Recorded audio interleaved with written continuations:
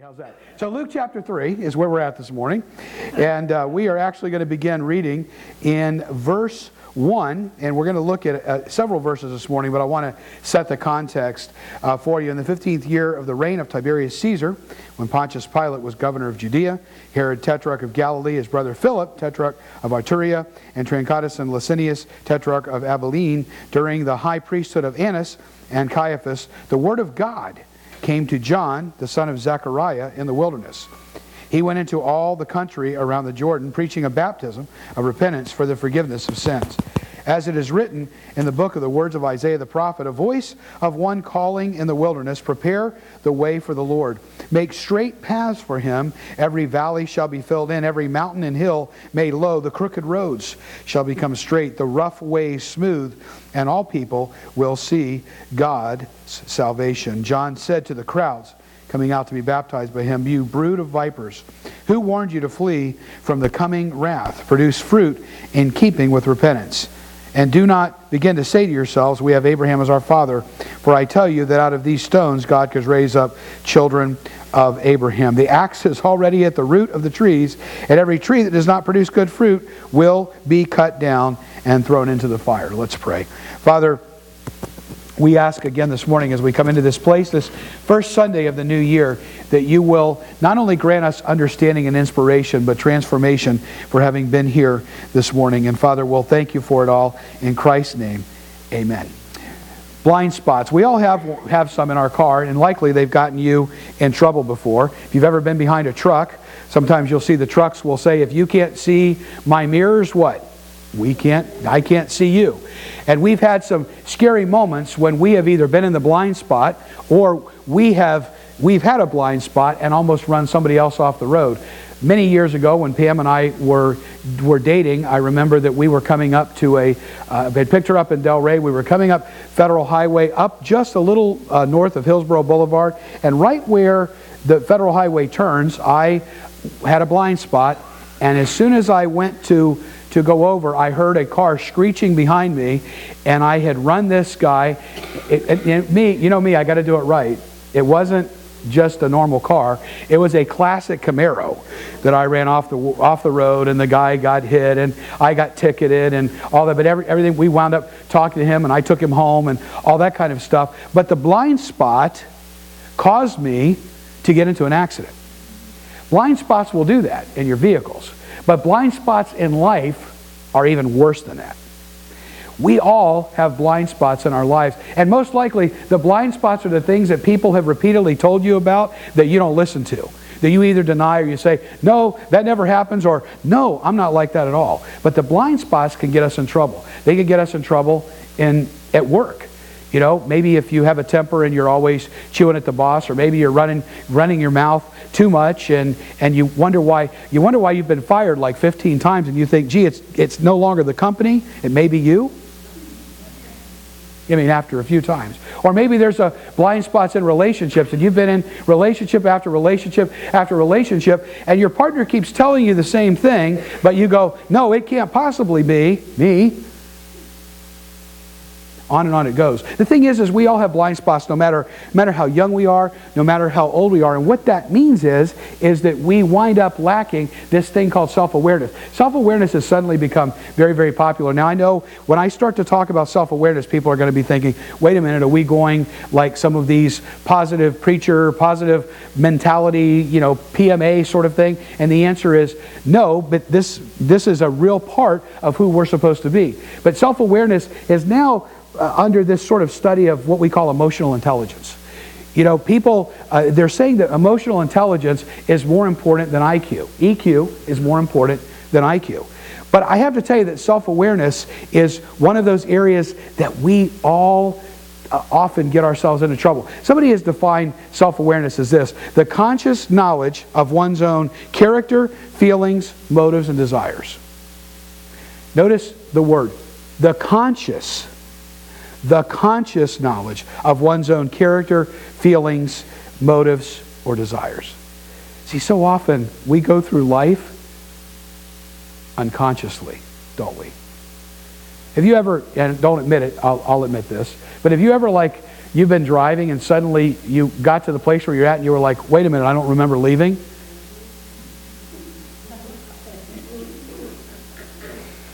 I'm not talking about when you've had anything to drink. I'm talking about when it's, you're just driving along. Or have you ever like, you've walked into a room and you walked in to get something?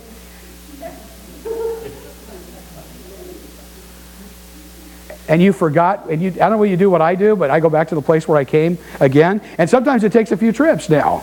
The older that I get, it's a few more trips, back and forth, trying to remember. Because we do so many things unconscious in our lives.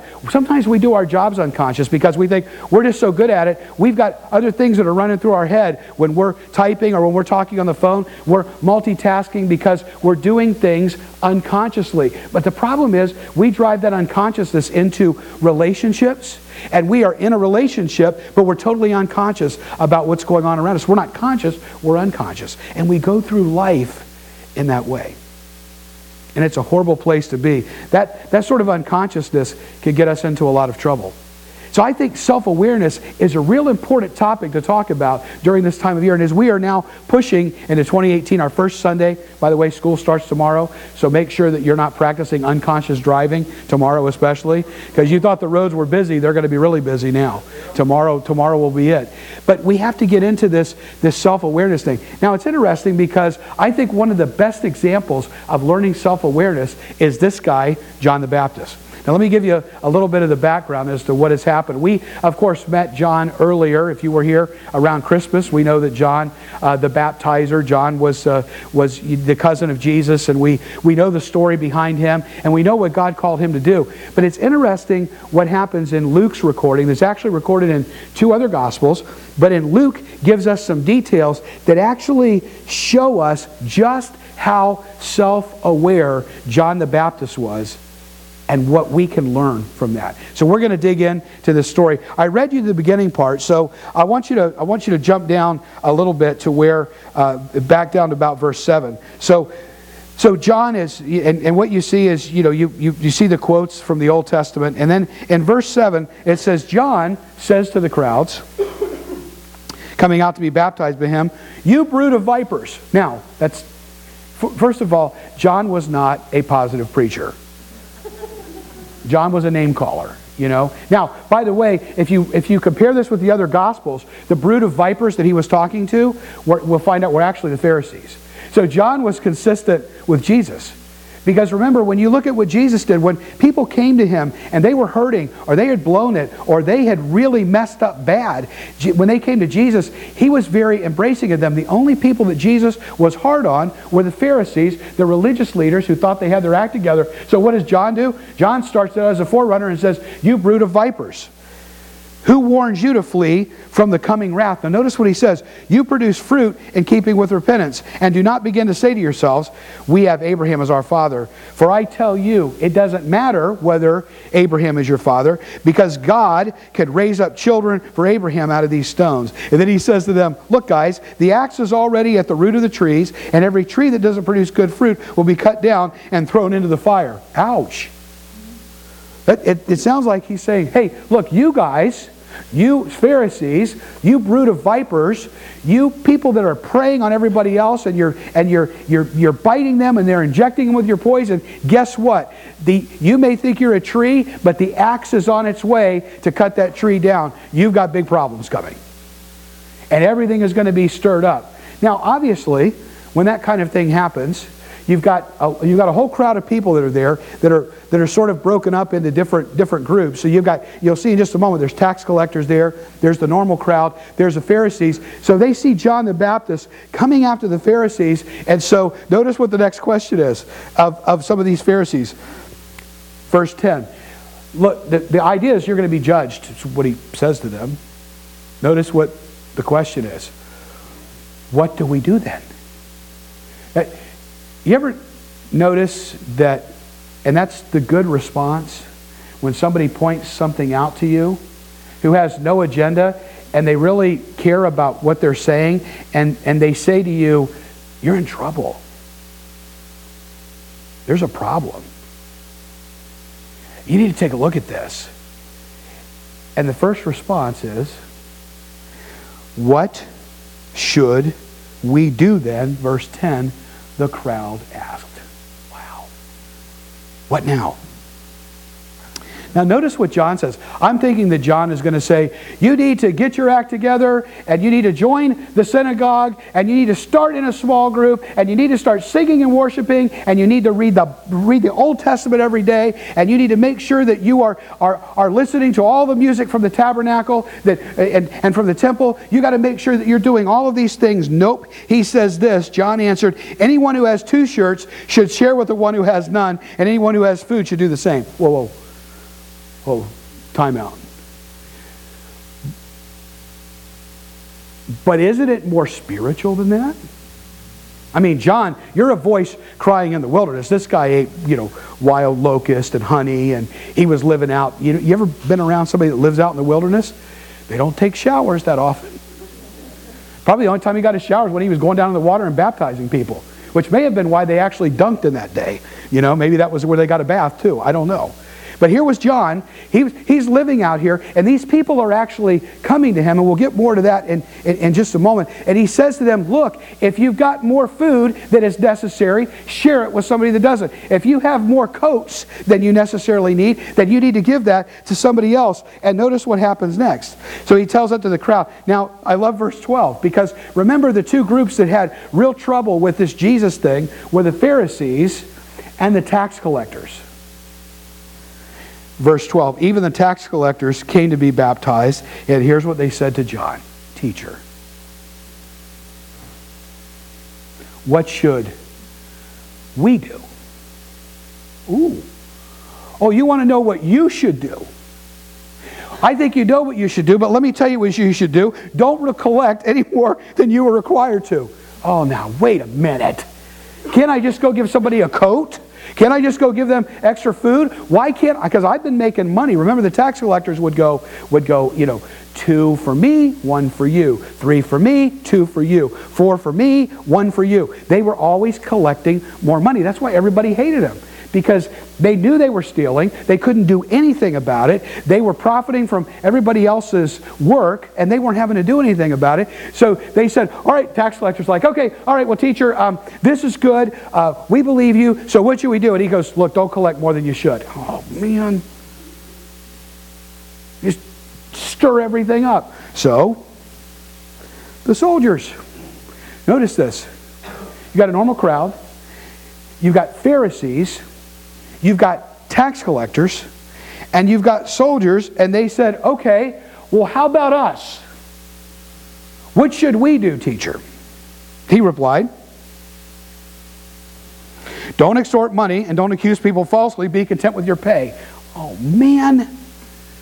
Because the soldiers, that's what they would do to people. We had this when we were down in a particular country a few years ago, and we were told when we rented the car that what would happen is that if the police pulled us over, that if we got a ticket, they would try to get $600 from us, American money. $600. Now, those of you that know me know that I drive under grace. For the uninformed, that means I speed sometimes. Got a little bit of a lead foot, but I like to spiritualize it a little bit and call it driving under grace. And so we were in this particular country, and we had made it all week. Never had a problem. We were on our way to the airport, and all of a sudden there is the policia. And they stop, and Pam goes, uh-oh. And so, of course, in this particular country, they speak Spanish and English. And we know that, especially all of the officials, because of a vacation spot that it is and all of that. So he starts to fake like he can't speak English, and he tells me that I'm speeding, and that he says the ticket is $600. But you give me $200 and no ticket. Now the car rental place said, tell them, no, you're not giving them any money at all, and that we, the car rental agency, will handle it and we will deal with it. Well, you know, it's real easy when you're sitting at the car dealership where they're telling you that, but when the policia is looking at you, because I'm thinking, I'm going to be in this third world country jail, buried somewhere, and my wife's going to leave, and everybody's going to forget I was there, and, you know, it'll be one of these things where I had like the president was going to have to send the SEALs in to get me. I mean, I was, you know, my mind was going all over the place. So finally, when all of this was said and done, we kept going back and forth, and I finally said to him, Pam says, no, we're not paying that. We'll pay through the rental car. And the guy looks at me and I said, we're not paying you $200. We'll pay. You want a ticket for $600? Yes. So all of a sudden he leaves, and I thought, uh-oh, I'm going to get arrested now. I could see this coming. And I go back and I see them talking, blah, blah, blah, blah, blah. And then he comes up to me and he says, are you leaving the country today? Yes. He goes, you're free to go. And I went, oh. Because what they do is they use their authority to extort money from unsuspecting people. And so John says to the military people, stop it. Be content. You signed up for the job. Be content with the pay that you're getting and be done with it. Now, after all of this, because John's answering them with such wisdom, notice, here it comes. Here it comes. The people were waiting expectantly and were all wondering in their hearts if John might possibly be the Messiah. And we've talked about this before, but these people are saying, okay, he's got to be the guy. With what he's saying, he's answering these people with such wisdom. And so they're thinking this, and John answered them all and says, look, I'm out here baptizing you with water, but one who's more powerful than I will come, the straps of whose sandals I am not worthy to untie. He will baptize you with the Holy Spirit and fire. And then he focuses on Jesus, and he said, his winnowing fork is in his hand to clear his threshing floor and to gather wheat into his barn, but he will burn up the chaff with unquenchable fire. And with many other words, John exhorted the people and proclaimed the good news to them. Now, just imagine that. They're starting to wonder, okay, this is the guy. This is him. He's the Messiah. And John's like, now notice what John says. You talk about self-awareness. You talk about a focus on mission. You talk about knowing his strengths and knowing his weaknesses. You talk about a guy that is authentic and is not trying to fake it. They're saying, John, are you possibly the Messiah? And John said, nothing Messiah-like about me. In fact, the guy that's coming, I'm not worthy to even unloose his sandals to wash his feet. Like I can't even, I'm not even, not only I got to wash his feet, I'm not even worthy to unloose his sandals. Could you imagine a person saying, I'm not worthy? Usually we try to fake it. We try to look more powerful than the next person. We try to be somebody that we're not. We put on all of these images. And if you don't think that we've done that for years and now it has just been ramped up through Instagram, it's crazy. Because you could put filters on and make yourself look so much younger. The problem is that you're going to wind up meeting these people one day and they're going to go, huh? What happened? We're always trying to put up these airs about who we want to be, instead of being who we are. John knew who he was. And even though there was this demand to make him more than he was, to say, no, John, come over here. You could be the Messiah. You're kind of Messiah-like. I bet you there are people like, hey, we can even get something going for a little while here until the real Messiah gets here. Maybe we can make people think this and we can get a little bit, I mean, they could have done this whole thing and tried to pull it off for a while. But John says, no, he's coming. He's going to separate the wheat from the chaff. He's going to separate what's real from what's not. What's useful from what's not going to be useful. And you're going to watch it all happen. And then it says, John continued to do what? With many other words, John exhorted the people and proclaimed the good news to them. That he's coming. Wow. I would submit to you that John is an absolute study, example of self-awareness. You think about it for a moment. He was well aware consciously of his character. When you think about who John was reaching for a moment. I just want to talk about this for a second. I know that churches are trying to figure out, how do we reach millennials? How do we reach millennials? Do we change our this? Do we do this? Do we do that? How do we reach millennials? And really what people are finding now, that it's the same thing that you reach out to everybody else. It's authenticity. It's being who you are and not trying to be somebody that you're not. When you try to put on a show all the time and then everybody looks behind it and they suddenly pull back the curtain and there's Oz going, it's not real. Everybody wonders why, not going to talk politics on both sides, how somebody who like Donald Trump was able to speak to the people in a practical way, and people were flocking to him, and the same thing happened on the other side with Bernie Sanders. Do you know how many millennials were going after this guy that was in his late 70s, and he was like hunched over, and he's talking, and people were like, yeah! And I thought, wow! It's because he believed in what he was saying. Whether you agree with him or not, it was authentic. And so here was John. Notice the crowd that was there. You've got Pharisees, the religious elite. They didn't hang out with people like John who hung out in the wilderness. They're not going to go hang out with people that are eating locusts and survive on locusts and wild honey in the wilderness. But they were there, and the soldiers were there, and the crowd of people were there, and the tax collectors, really? They're all listening to him because John knew who he was, knew who he wasn't, and was able to just communicate the message, and that was it. And his authenticity attracted people to him. It was all about him being self-aware of who he was and who he wasn't, of what his strengths were and what his weaknesses were, of who he was, and by you know what's interesting about this? I want you to think about this. You can write this one down. That when you know, you can more easily say no. You think? Everybody's like, oh, I don't want to say no. But see, when you know who you are, when you know what you're supposed to be doing, when you know where you're going, when you know what your gifts and your talents and your abilities are, and you know what your weaknesses are, when somebody comes to you and it doesn't fit in with it, who you are, with your mission, with your values, with your character, you can say no. See, John was able to say, no, it's not me, because he knew. I'm not going to do that because I know who I am. Self-awareness, an interesting concept. And you think about, when you're self-aware, it's not only going to help you say no, but it's also going to help you, when you think about it, it's also going to help you let go of what you're holding on to. Think about this past year. What are you holding on to? Not just this past year, but what are you holding on to in your life that you're regretting, that you can't let go, that what your mama or your dad, or it's amazing how long we can live in that. When we're 80 years old, we can remember something that our parents told us, and we're still living out what they told us because we don't know who we are. So what do we learn from this? How do we develop this self-awareness, and how does it impact us? We're going to put you back. Now don't take this too far, because I'm using it for you to remember.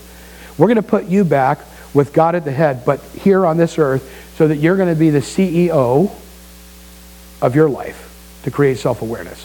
So here are the three things, C, E, and O. I'm going to give them to you, and we've already learned them from John, but I'm going to point them back out. Number one, the C is contentment.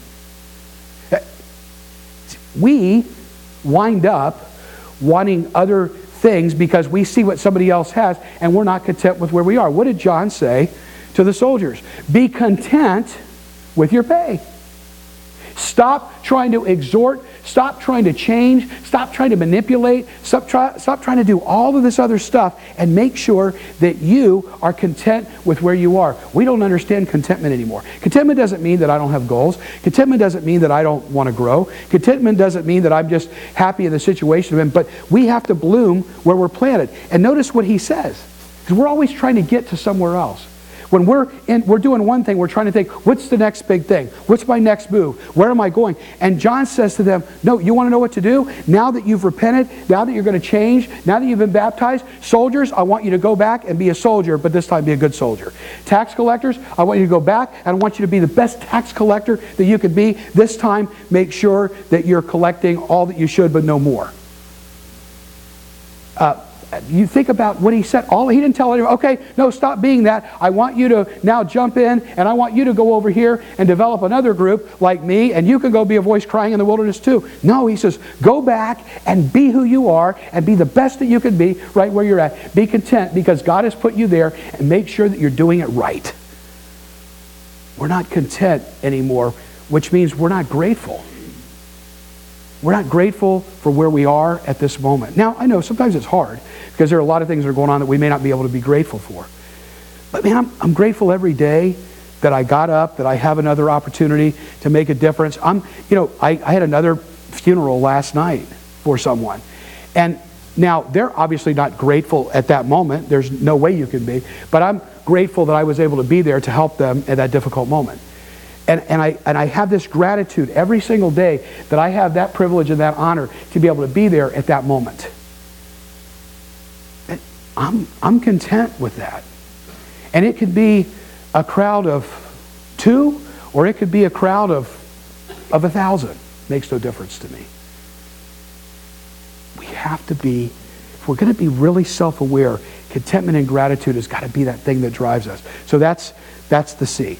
The next thing that's actually going to help us be aware is to be aware of other people. And the E is empathy.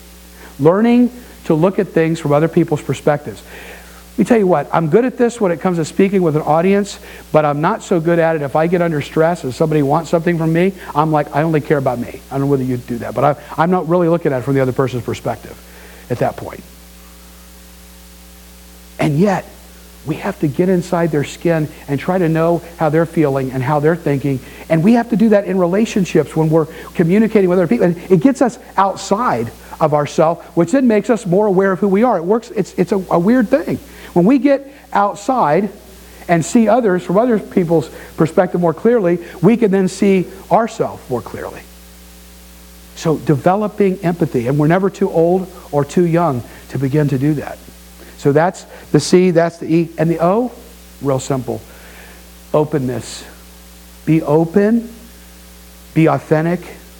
Be open about your strengths and your weaknesses. The older that I get, when I was younger, we used to talk about trying to figure out everything that you were weak in and shore up the weaknesses. That's good if you're building a fence or you're building a wall or you're doing other things. But when it comes to your character, you get to a certain age, you finally go, I got to forget about the weaknesses and I got to play to my strengths. What are your strengths? What are the unique gifts and talents and abilities that God has given you? Be content with those and play to those things because that's what He wants to use. That's why John said to them, you're a soldier? Go soldier. You're a tax collector? Go collect taxes. You've got two cloaks. Give one to whatever it is that you could do where you're at. Do it. But be open, be authentic, because that is what's going to make the difference in people's lives. That's what was so cool about Jesus. What was so cool about John. What you saw is what you got. And they didn't try to put on airs, didn't try to be anybody else. And just by being open and being honest and being authentic, you're going to tick people off. You're not going to have to work at it. Because they're either going to like you or they're not going to like you, and it's going to have to be okay with you either way. That's self-awareness. How do you do it? Can you take assessments and things? Absolutely. But you know the best thing to do? I'll go back to the driving illustration. Cooper City, in their illustrious wisdom, out in front of my development, decided to make the road 2 lanes on each side. So in order to get across, to make a left to get out to Griffin Road from my development, you actually have to go across the 2 lanes of traffic and there's no light. And people are flying up Nob Hill and Palm. And it's like, so sometimes you have to go down and around. But as soon as I pull out this way, I'm in the middle, and guess what I have here? A blind spot. Very dangerous, that blind spot. You know what's helpful? When somebody else is in the car and I can say, am I safe to go? Yes. I get a little bit more nervous about it when I'm alone.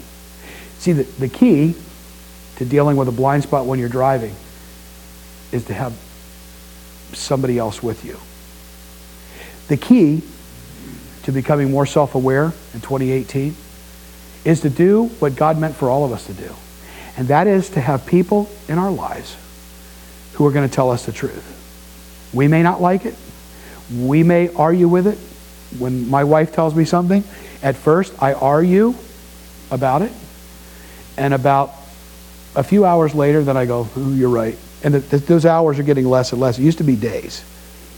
Now it's getting down to hours because I'm finally realizing after 30 plus years that she's probably right. We need people in our lives. And if you have somebody that loves you, that is close to you, that is saying, "Hey, this may be a little bit of a challenge," listen up. Because it may be a blind spot. And if you're ever going to accomplish all that God wants you to be, or accomplish what he wants you to accomplish, and be all that he wants you to be, it's going to take self-awareness. Let John the Baptist be our guide. Let's pray.